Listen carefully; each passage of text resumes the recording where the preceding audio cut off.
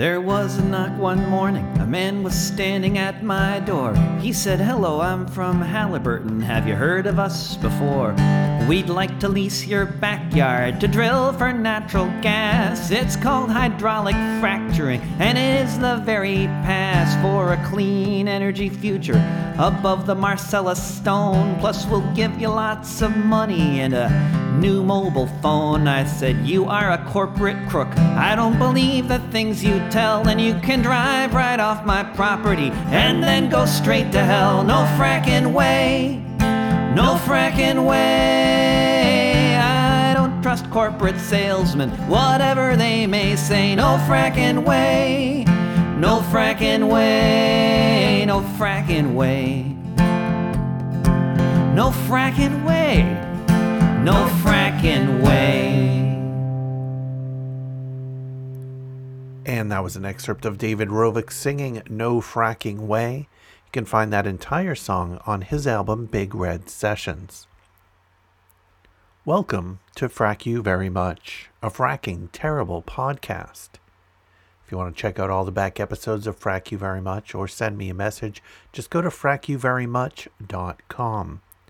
You'll also find some links there to make a donation. You can make a one-time or recurring donation to keep this podcast free and independent. First up, we have a piece written by Elizabeth Miller. This is published at hcn.org. New Mexico's oil fields have a sinkhole problem. On a July morning in 2008, the ground below the southeastern New Mexico began to shift and crack, shooting a huge plume of dust into the air. Within minutes, a massive sinkhole emerged, which eventually grew to roughly 120 feet deep and 400 feet in diameter. Quote, "At the time, it was an unfortunate situation, but most people considered it to be a one-off," says Jim Griswold, a special project manager with New Mexico's Energy, Minerals, and Natural Resources Department. But a few months later, in November, dust once again streamed towards the sky as another similarly sized sinkhole opened, cracking a nearby roadway. Both holes, and later a third in Texas, emerged at the site of brine wells, industrial wells through which fresh water is pumped into a subterranean layer of salt.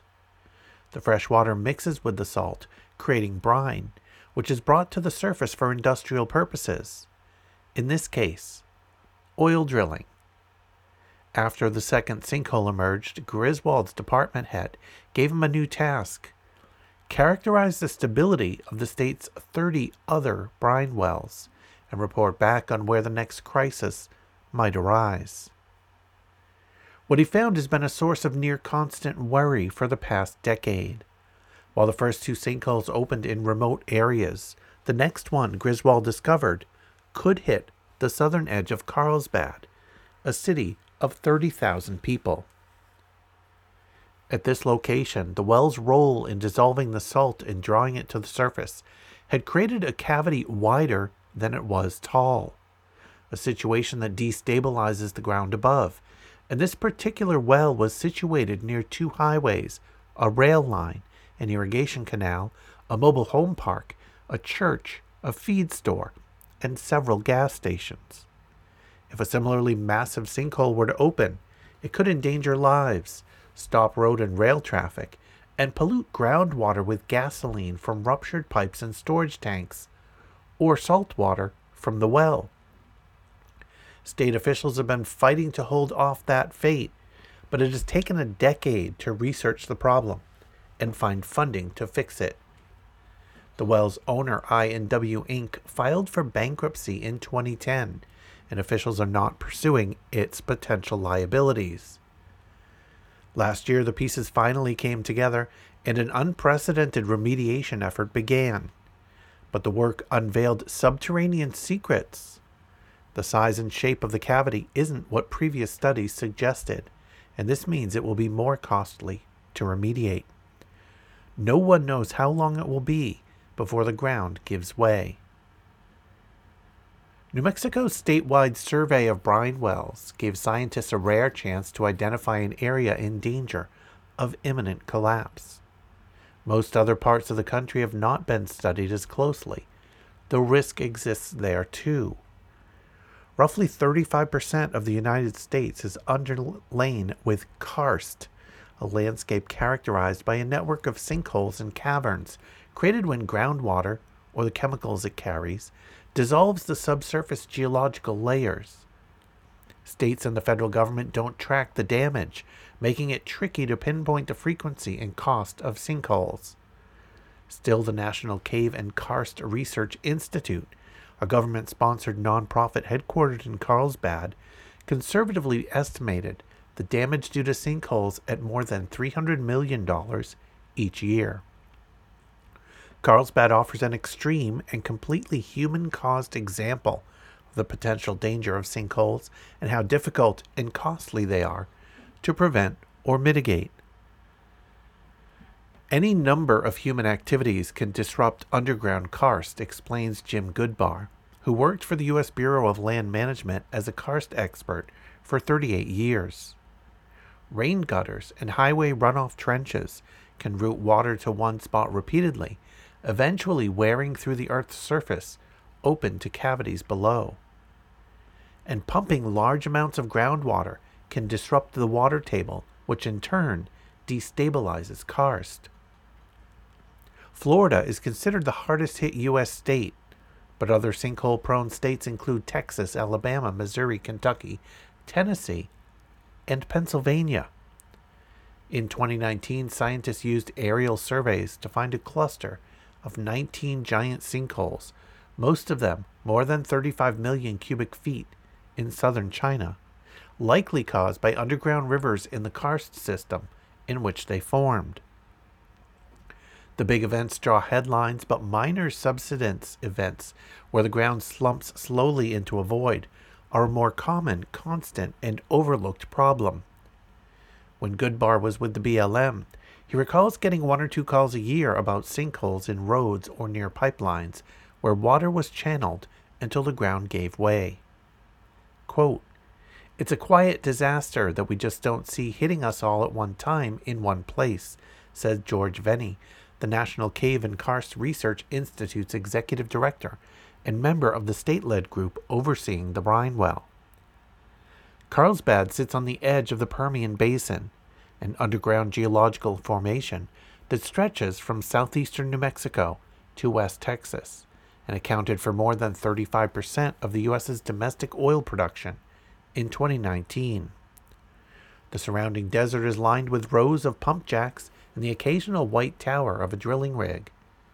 Carlsbad's streets, like those in Lubbock, Midland, and Odessa, are crowded with the auxiliary businesses that supply that industry with water, sand, chemicals, and equipment. In March 2009, regulators, technical experts, and industry representatives gathered in Santa Fe and concurred with Griswold's conclusion. The I&W well was likely to collapse. In June of that year, the state installed an early warning system. On the highway, drivers pass a yellow and black sign cautioning that the road ahead is subject to sinkhole. On-site sensors monitoring the site are sensitive enough to register distant earthquakes, local rush hour traffic, and, the hope is, rocks falling inside the cavity. That should give hours of notice to stop traffic on the highways and evacuate the area. Quote, "I know people who have told me they won't drive along that stretch of highway for fear that they suddenly they're in space, falling into a big hole in the ground," Venny says. "I think the odds of that are incredibly slim." Were it to collapse, the cost to refill the hole and repair the roads, rail line, and businesses, plus the lost business, freight traffic, crops supplied by the irrigation canal, tourism to the nearby Carlsbad Caverns and Guadalupe Mountains National Parks, and tax revenue, could total $1 billion. Before remediation work began, geophysical data suggested the ground could fail as soon as 2021. Over the last 12 years, research has worked to illustrate what is impossible to see. the size and shape of the cavity itself. A formula correlates how much water has been pumped through a brine well with the volume of the cavity underground, but says little about whether that volume will be distributed in a wide, shallow space that might only cause the ground to sag if it were to collapse, or in a taller cavity that would swallow the highway and irrigation canal.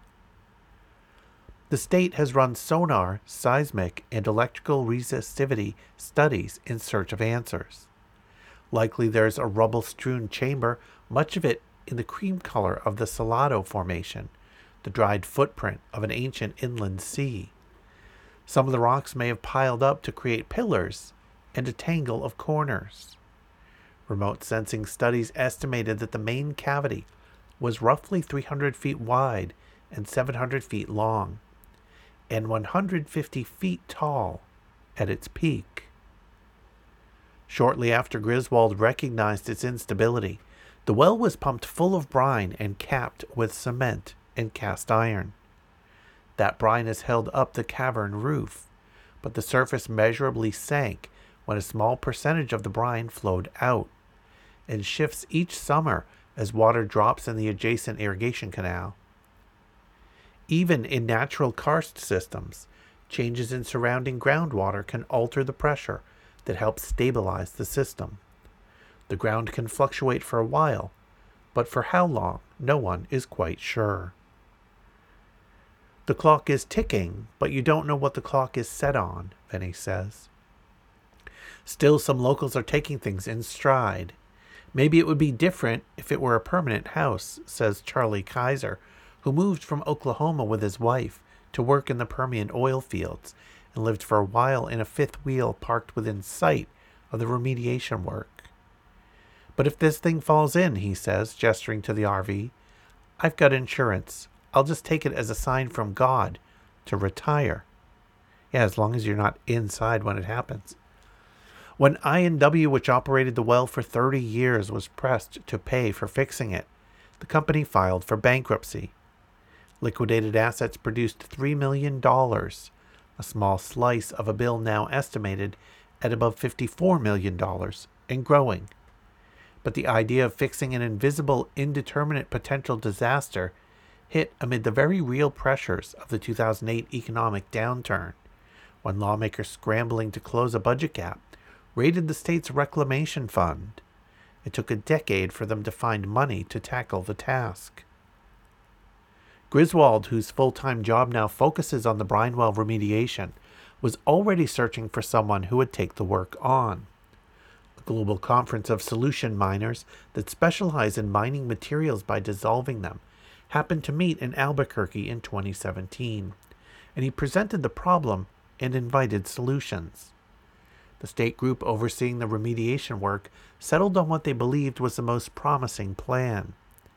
They would drill into the cavity and pump out the brine, while at the same time filling the cavity with grout, a mixture of cement, clay, and water. Workers would have to take care not to destabilize the system.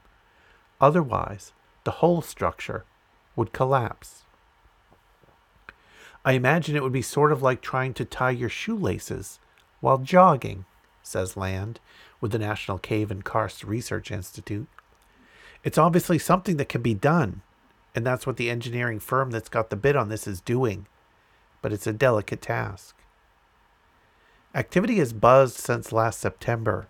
Initially, the goal was to have finished this past summer, but opening up the well to work on it offered a chance to collect new data on its dimensions. The southern portion was more stable than expected and filled quickly. That secured the area near the mobile home park and irrigation canal. But the northern end, some of which lies under Highway 285, proved larger than expected. The cost of additional cement mixture would break the state's budget, Venny says. So what they started to do was inject sand. Then the cavity swallowed the quantity of sand expected to fill it to 70%, but remained only 20% filled. Sonar suggests 2/3 of the sand drifted into rubble from a previous internal collapse, instead of filling the void. Quote, "It's going to take a hell of a lot of sand to do this," says Venny. more than the state's current budget can cover.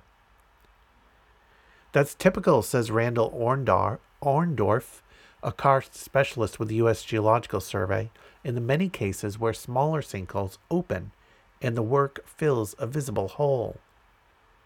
Without being able to see what's underground, in a lot of cases, they'll come into it saying, okay, we can grout this, and they'll dig all the soil out around where the sinkhole is, down to the bedrock, and then they start throwing the concrete grout into the hole, he says.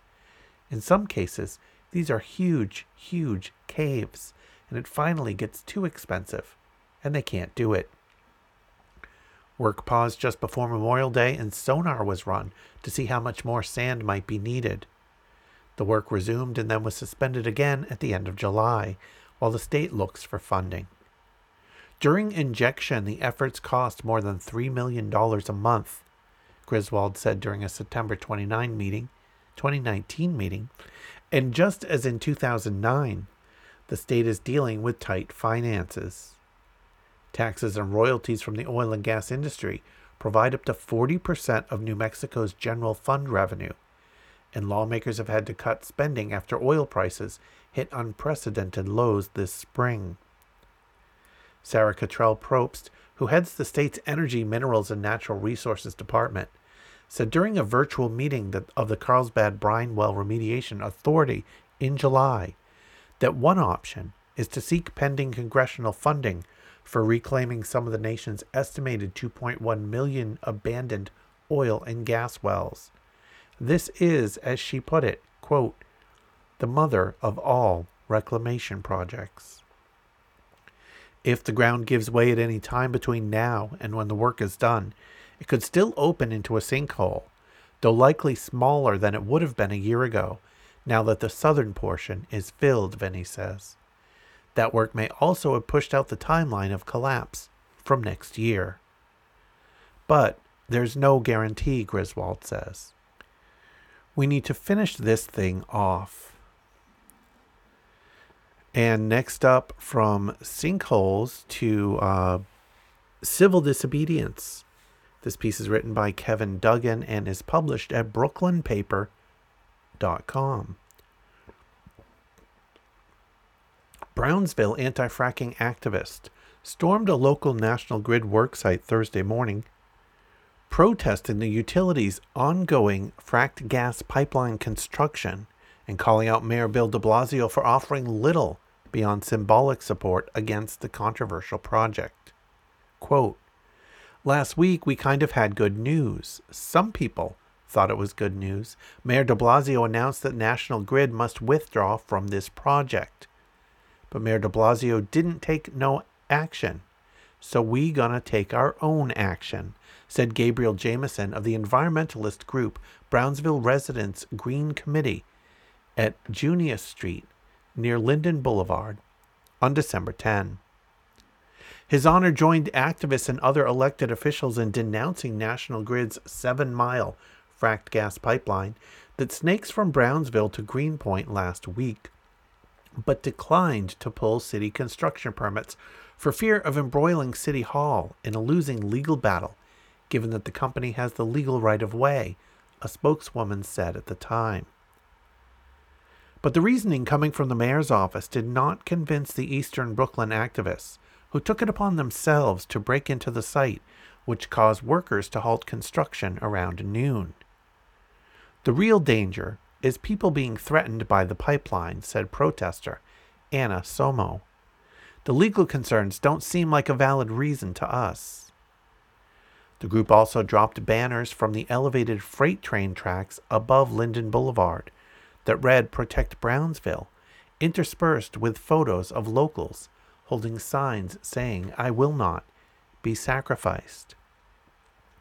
Jameson scolded the mayor for being quick to step in for residents of Manhattan's tonier neighborhoods by moving homeless men out of the impromptu shelter officials set up at the Lucerne Hotel during the pandemic, while offering mere rhetoric for working-class black and brown Brooklynites along the pipeline.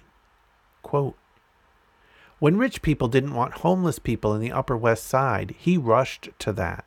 But when it comes to a pipeline in a black and brown neighborhood, he doesn't rush to that, the activist said. When it comes to black people and brown people, he gives us symbolic S, which I'm guessing means shit. And for some reason, this author or this publisher won't write out the word. Anti-fracking activists previously broke into 2 pipeline construction sites and locked themselves to the pipes in Williamsburg in October. But Thursday marked the first such action along the tube's Brownsville section. The project, officially dubbed the Metropolitan Natural Gas Reliability Project, started in Brownsville back in 2017. Builders have since torn up streets through Bedford-Stuyvesant, although I think that's misspelled, Bushwick and Williamsburg, ahead of its final destination, connecting the Maspeth Avenue Depot at the Newton Creek sometime next year. In January, opponents under the coalition No North Brooklyn Pipeline started rallying against the scheme, denouncing National Grid for expanding fossil fuel infrastructure on the backs of ratepayers, and Brownsville protesters renewed the call for a public takeover of the utility and for shifting it towards renewable energy sources. Quote, "We need more renewable infrastructure. We don't want National Grid taking us back to the 70s, taking us back to the past," said Aid Bobawale at Thursday's protest. And next up is a piece written by Reed Frazier and published by WHYY.org. Heart failure patients who live near fracking operations were more likely to be hospitalized than those who live farther away, according to a new study. Researchers at Drexel and Johns Hopkins studied medical records of 12,000 heart patients in Pennsylvania between 2008 and 2015. The authors reported, quote, "significantly increased odds of hospitalization among heart failure subjects in relation to increasing fracking activity in the area near them. Heart failure includes any condition like a heart attack that leads to the inability of the heart to pump enough blood to meet the body's needs. Older patients and those with more severe heart failure, quote, seem particularly vulnerable to adverse health impacts from nearby fracking," the authors stated. The study appeared in the Journal of the American College of Cardiology. The study was funded by grants from the National Institute of Environmental Health Sciences, NIEHS, part of the National Institutes of Health. The study's lead author, Tara McAlexander, a postdoctoral research fellow in the Department of Epidemiology and Biostatistics at the Dornsife School of Public Health at Drexel University, said that increased noise, air pollution, and traffic from fracking could all explain the higher levels of heart patient hospitalizations found in their study. Quote, "We thought about all these potential exposures and how they might impact heart failure, and pretty much all of them really suggested they would be exacerbated if you were exposed to fracking and you were in that vulnerable state of having heart failure in the first place." The authors reported they did not have data on the diet or lifestyle of the study's subjects, but doubted whether the higher hospitalization rates they observed in heart patients living near fracked gas wells could be chalked up to those factors. Joan Casey, assistant professor of environmental health sciences at Columbia University, said in an email, the study, quote, "adds to mounting evidence that fracking is related to adverse health outcomes." Casey, who worked with some of the paper's co-authors when she was a graduate student at Johns Hopkins University, but was not involved in the study, said it suffered from the same limitations, quote, "of essentially all epidemiological studies of fracking to date. We don't know what component of fracking is responsible. Is it air pollution, water pollution, noise pollution, psychosocial stress, something else?" Casey also pointed out the study ends in 2015, quote, "and so may not reflect current fracking exposures in Pennsylvania." Zach Reinhardt, assistant professor of cardiology at the University of Pittsburgh School of Medicine, said there have been calls for, quote, "high-quality evidence about fracking and health impacts for years. He said the study's statistical model was strong enough to essentially rule out any other causes besides fracking for the increased hospitalizations the authors found. Fracking, quote, really does seem to be associated with hospitalization for heart failure, says Reinhart, who was not involved in the study. And it doesn't seem like any other factors are explaining that away. Reinhart said that because fracking plays a big role in the state's economy and energy portfolio, it would be really important to know what about it is causing the problem. You can't dismiss the fact that the natural gas development is a major economic driver, and it's something that's very important to many people's livelihoods, Reinhart said. So it's really important to find out why is this association there. McAlexander said the study fits with a growing list that shows increased health problems for people who live near fracking. Those problems include increased incidence of asthma, heart problems, and mental health issues, as well as health problems related to pregnancy like birth defects, preterm birth, and low birth weight. These activities, unconventional natural gas development and fracking specifically, are having negative impacts on the health of populations living nearby. She says because of this, she thinks fracking should be banned. We know enough to know that we shouldn't be doing this and that it's negatively impacting populations, McAlexander said. Another co-author, Brian Schwartz, professor in the Department of Environmental Health Sciences in the Johns Hopkins Bloomberg School of Public Health, has publicly come out against fracking.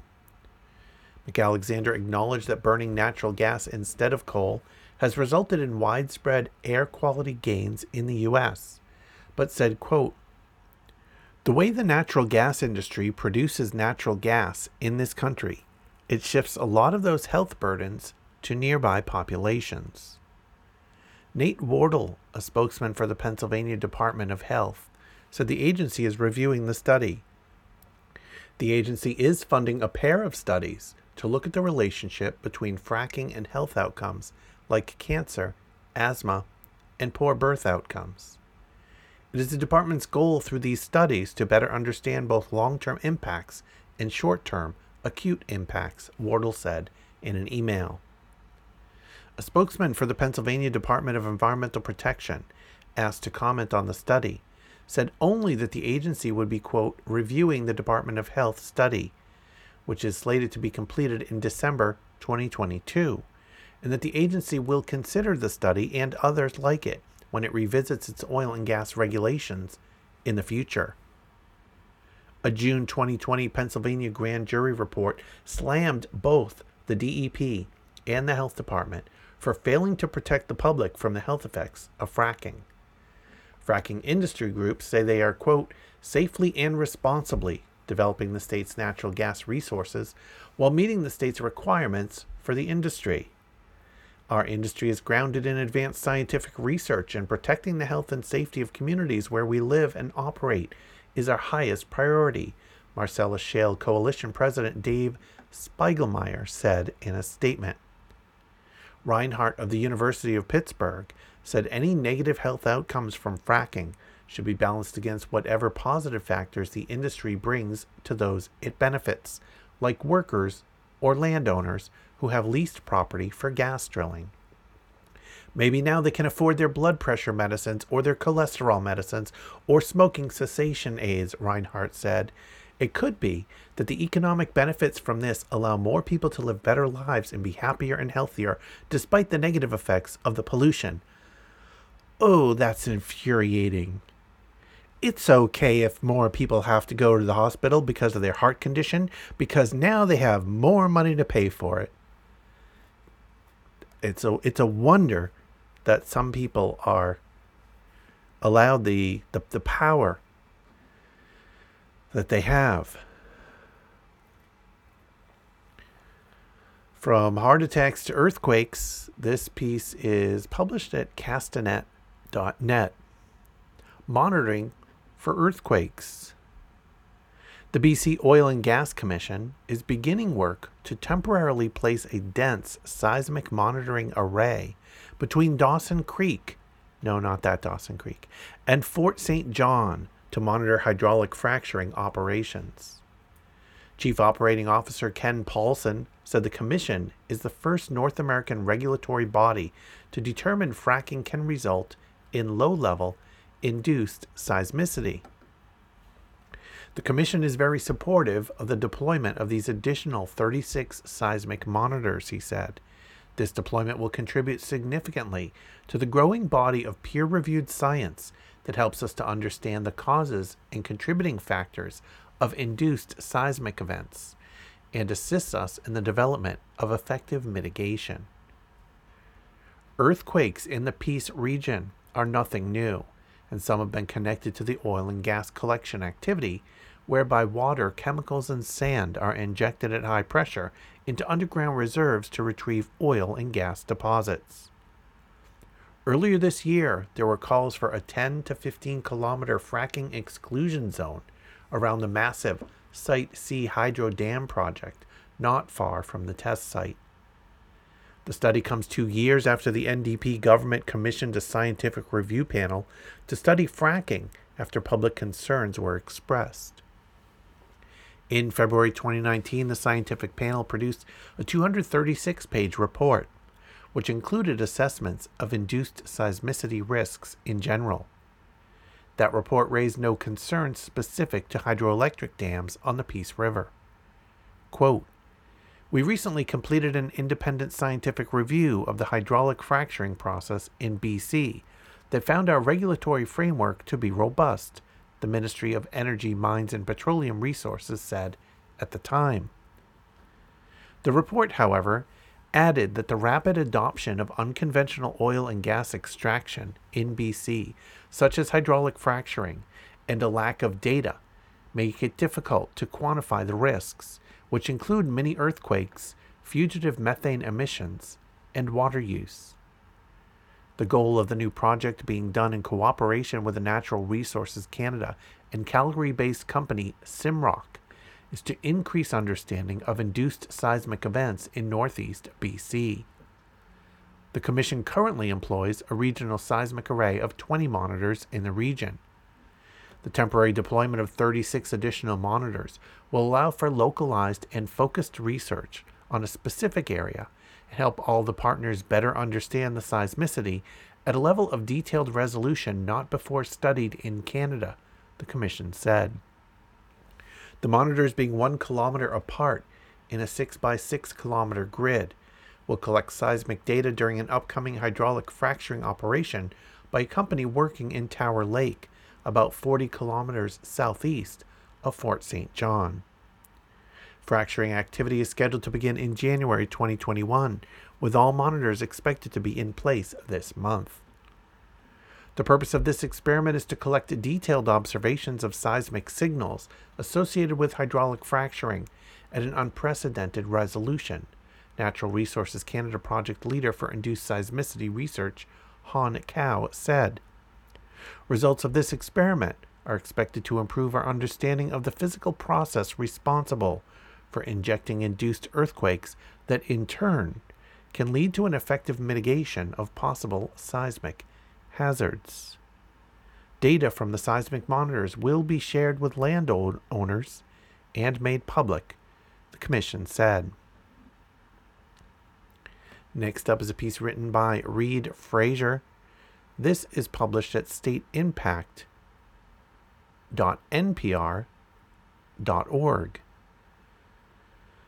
A controversial plan for a natural gas well at a steel mill near Pittsburgh has suffered another setback. The Pennsylvania Department of Environmental Protection said it is ending review of the project after the fracking company behind it lost its local zoning permit in October. New Mexico-based Marion Oil and Gas has been planning on drilling a well at U.S. Steel's Edgar Thomson plant since 2017. Marion's permit from East Pittsburgh Borough expired earlier this year after the company could not gain DEP approval to begin work. In October, the borough voted to deny an extension. Without that permit, the DEP now says the project can't move forward and says it's suspending its review of the company's environmental permits unless and until Marion obtains zoning approval from the appropriate government entity to construct and operate the facility. The well has been opposed by some local residents over health and safety concerns. The company says it's reviewing the decision, but still intends to move forward with the project. Quote, "This project is an important investment in the Mon Valley, and we, along with our local partners, are committed to seeing it through," said Marion's operations manager, Ryan Davis, in an emailed statement. The decision was cheered by Edith Abeda of North Braddock Residents for Our Future, a group that has opposed the project. In a statement, she said the decision was a direct result of community opposition. Quote, "The time has come for those on the front lines all across the state to recognize that true power exists when people join together, and standing up to these giants is not impossible," she said. "These historic victories should show Marion that they can keep trying, but we will keep winning." And from one battle against the local infrastructure of fracking and oil and gas to another. This one is written by Susan Phillips, and this is published at DelawareCurrents.org. Plans for a new $500 million liquefied natural gas export terminal on the Delaware River in South Jersey were green-lighted by the Delaware River Basin Commission on Wednesday. But opponents say they will challenge the LNG project in federal court, and they've gained the support of Hollywood stars like Leonardo DiCaprio and Mark Ruffalo, along with climate leaders like Bill McKibben. One of the people who testified at the hearing was Vanessa Keegan, who lives in the small Gloucester County community of Gibbstown. Keegan and her boyfriend, who have 3 sons between them and work in the restaurant industry, saved up enough to buy their home just a few blocks away from the planned export terminal more than a year ago. She learned about the terminal from a neighbor. "We're killing our planet. That's the big existential thing," said Keegan, who since the pandemic quit her job so she could help with remote learning for her 3-year-old son and 10-year-old niece. "But me personally, you're putting my family in danger. If an accident happens with liquefied natural gas, we don't get to show up the next day and say, 'Look, I told you so.' We won't be here. My neighbors won't be here. This neighborhood will not be here. That's terrifying." Pennsylvania's shale gas is so abundant and cheap right now, producers need to find new markets overseas. The developer of the project, Delaware River Partners, a subsidiary of New Fortress Energy, wants to build the export terminal on the site of a former DuPont dynamite manufacturing plant. Oh good, put a new toxic plant on the site of an old toxic plant. The overall plan would ship gas from Pennsylvania's Marcellus Shale to a new liquefaction plant in Bradford County, where refrigeration units would chill it to negative 260 degrees Fahrenheit to turn it into a liquid. The part of the plan that scares a lot of people like Keegan is the transport. LNG would be shipped 200 miles south down the I-95 corridor by truck and or rail through some of the most densely populated areas of the East Coast to Gibbstown. Trucks or rail cars full of flammable liquefied natural gas would roll about a block and a half away from Keegan's home. The company secured a special permit from the Federal Pipeline Hazardous Materials Safety Administration to move the LNG by rail. The permit allows 2 100-car trains to transport the gas each day. It's the longest permitted LNG rail route in the country because until recently, using trains to transport LNG required that rarely issued special permit. On a recent day, Keegan stood on her porch and pointed to the train tracks that would be used to transport the LNG.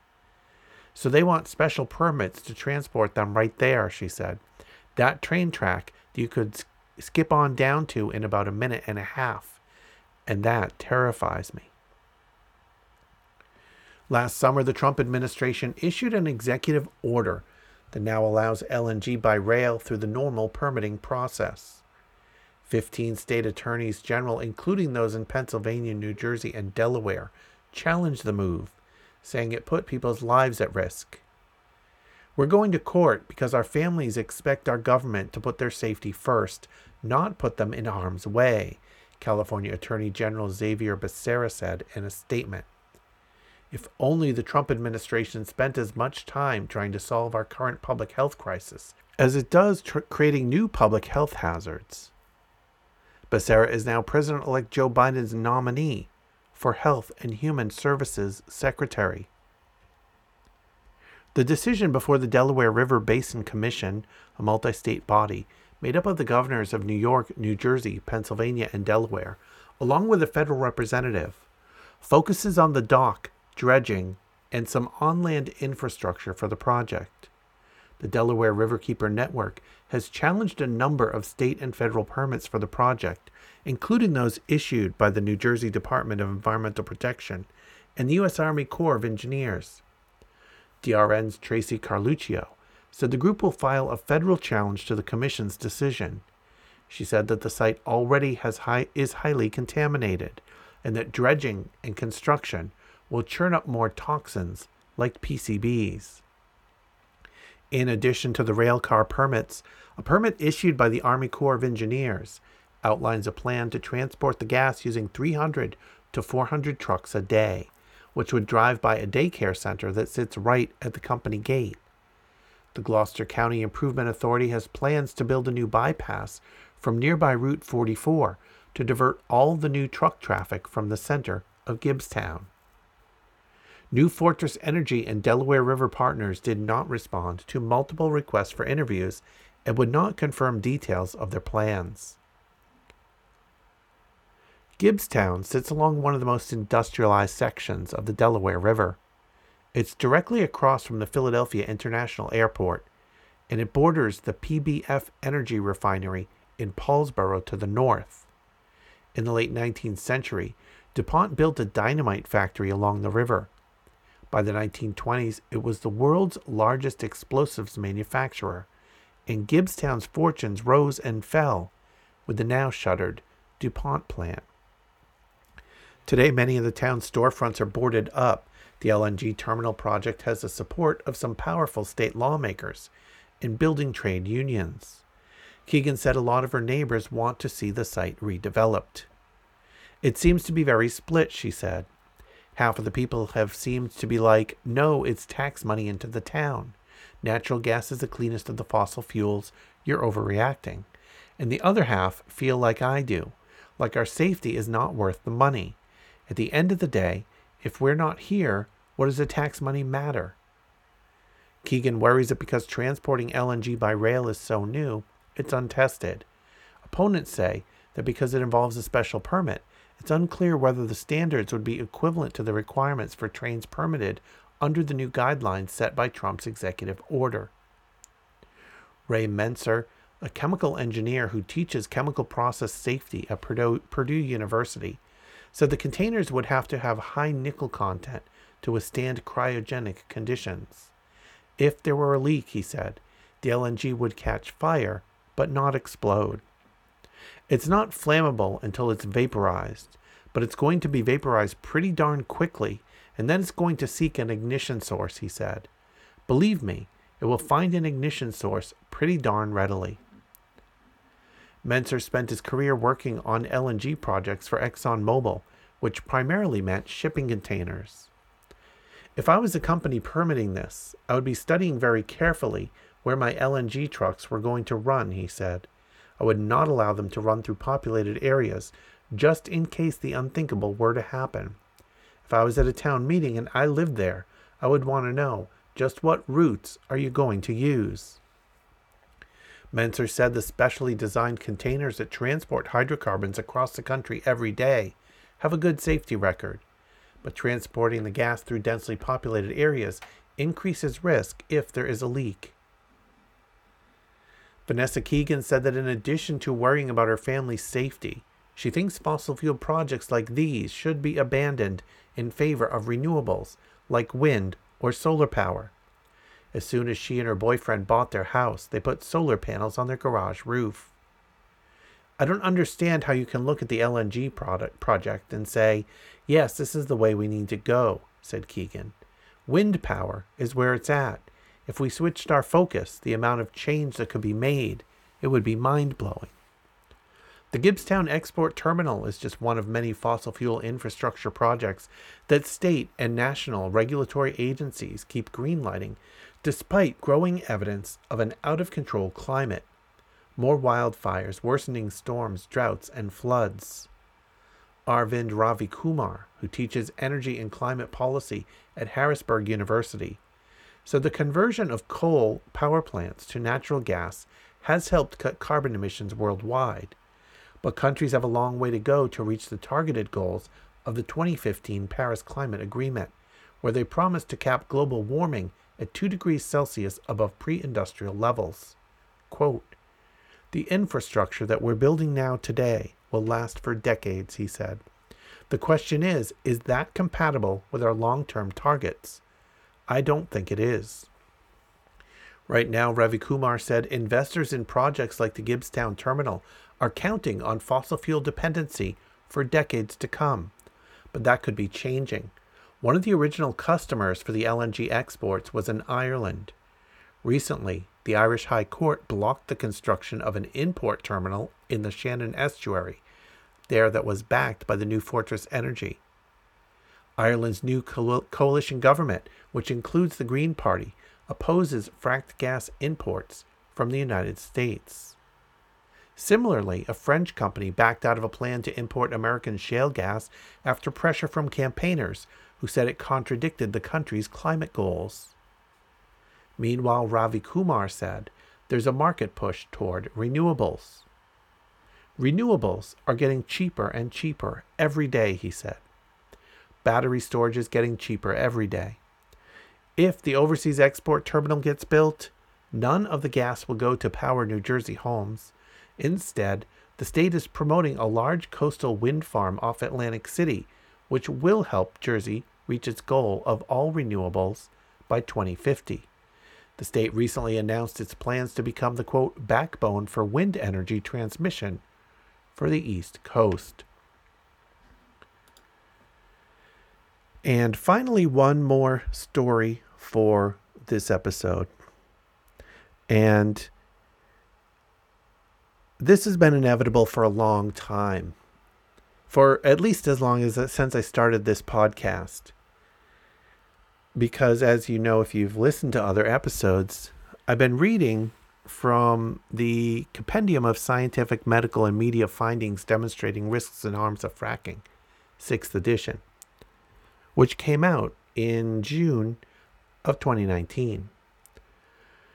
What has been inevitable ever since I started was that a 7th edition would come out. I mean, I suppose it's not entirely inevitable. The groups that are backing this, the Concerned Health Professionals of New York and Physicians for Social Responsibility, could have decided, the 6th edition was enough and gone along their way and done something else. But alas, as I expected, they have not. And they have now released the 7th edition.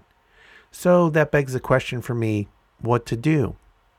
I'll get back to that later. Here's a piece published at commondreams.org, and this is a press release. Contact Caitlin McNamee. New analysis of fracking science finds grave health, environmental justice, and climate impacts. A new report from leading scientists, doctors, and environmental experts examining nearly 2,000 academic studies, government reports, and investigative reporting finds that drilling, fracking, and the entire fracked oil and gas cycle impose grave harms to human health and well-being, and that those problems cannot be mitigated. Today, Concerned Health Professionals of New York and Physicians for Social Responsibility released the Compendium of Scientific, Medical, and Media Findings Demonstrating Risks and Harms of Fracking, 7th edition, which tracks, assembles, and analyzes key trends in the rapidly growing body of evidence about health, climate, and environmental justice consequences of drilling, fracking, and associated infrastructure. Overwhelmingly, evidence demonstrates that these activities are dangerous to public health, the environment, and the climate, and that there are fundamental problems with the entire life cycle of operations associated with fracking. Emerging science also shows that fracking is a grave environmental justice issue, with communities of color, indigenous people, and impoverished communities bearing disproportionate harm. The compendium reviews nearly 2,000 academic studies, government reports, and investigations of data by journalists about the environmental and health impacts of drilling and fracking. It is increasingly important to consider the whole body of evidence and identify key trends. That's what the compendium uniquely does, allowing the public, elected officials, and regulators to consider the whole body of evidence, identify key trends, and utilize important new research as it appears, promoting health and potentially saving lives. Sandra Steingraber, PhD, co-founder of Concerned Health Professionals of New York and an author of the compendium, said, quote, "Our knowledge about the dangers of fracking is now both broad and deep. Altogether, thousands of scientific studies, reports, and investigations show us that extracting oil and gas by shattering the nation's bedrock with water and chemicals creates fundamental, intrinsic, unfixable problems. Toxic pollution, water contamination, earthquakes, radioactive releases, and methane emissions follow fracking wherever it goes. Some of these problems get worse after depleted wells are abandoned, and no set of regulations is capable of preventing harm. With hundreds of new peer-reviewed scientific studies published in the past year alone, several trends in the evidence have been increasingly well documented.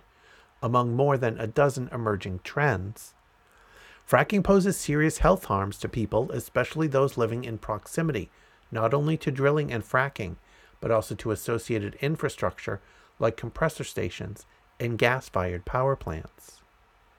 Fracking raises human rights and environmental justice issues, disproportionately affecting people of color and low-income communities. Health problems associated with fracked gas include cancers, asthma, respiratory distress, rashes, heart problems, and mental health problems. Multiple studies of pregnant women living near fracking operations across the nation show impairments to infant health, including birth defects, preterm birth, and low birth weight. Preterm birth and low birth weight are the leading causes of infant death in the United States.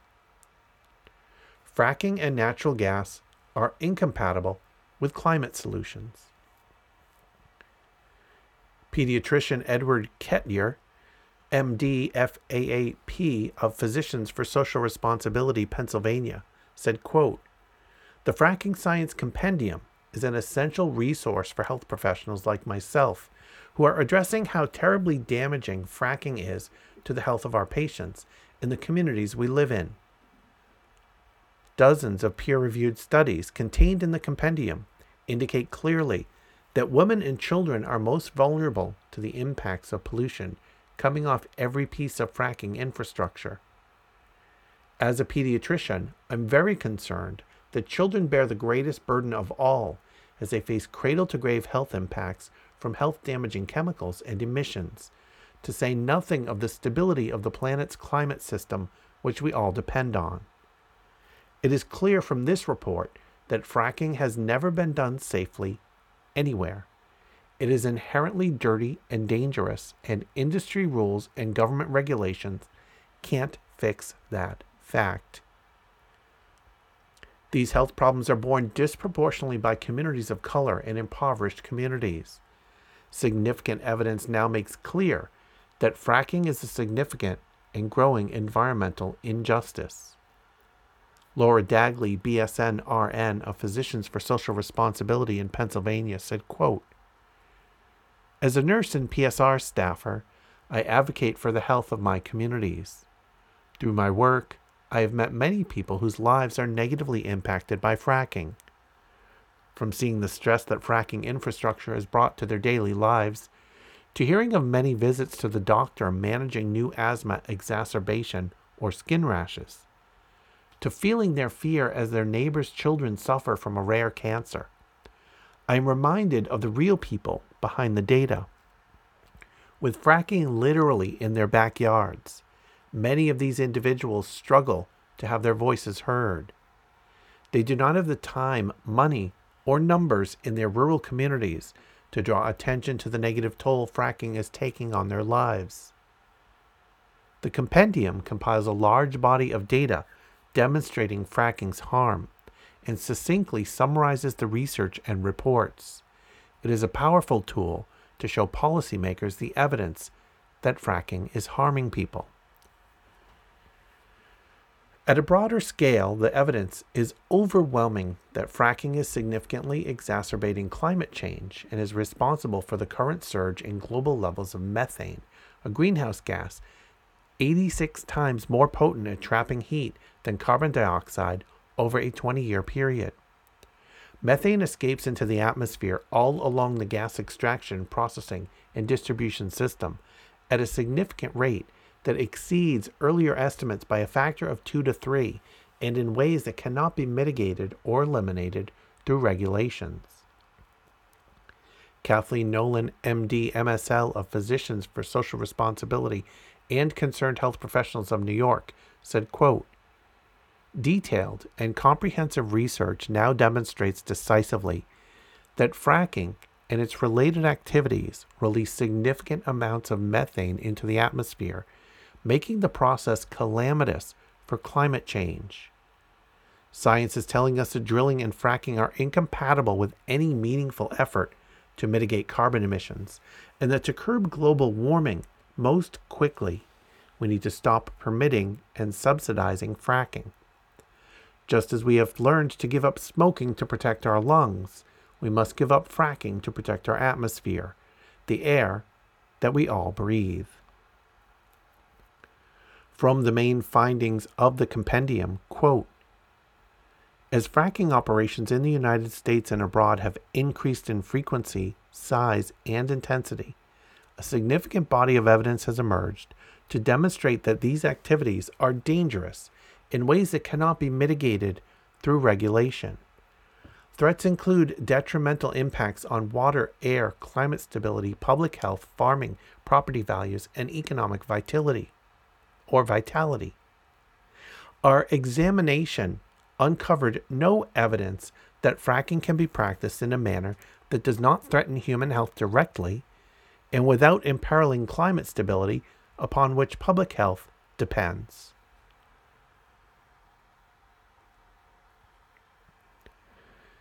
And so there you have it. There I have it, I guess. 7th edition of the Compendium of Scientific, Medical, and Media Findings Demonstrating Risks and Harms of Fracking. 7th edition.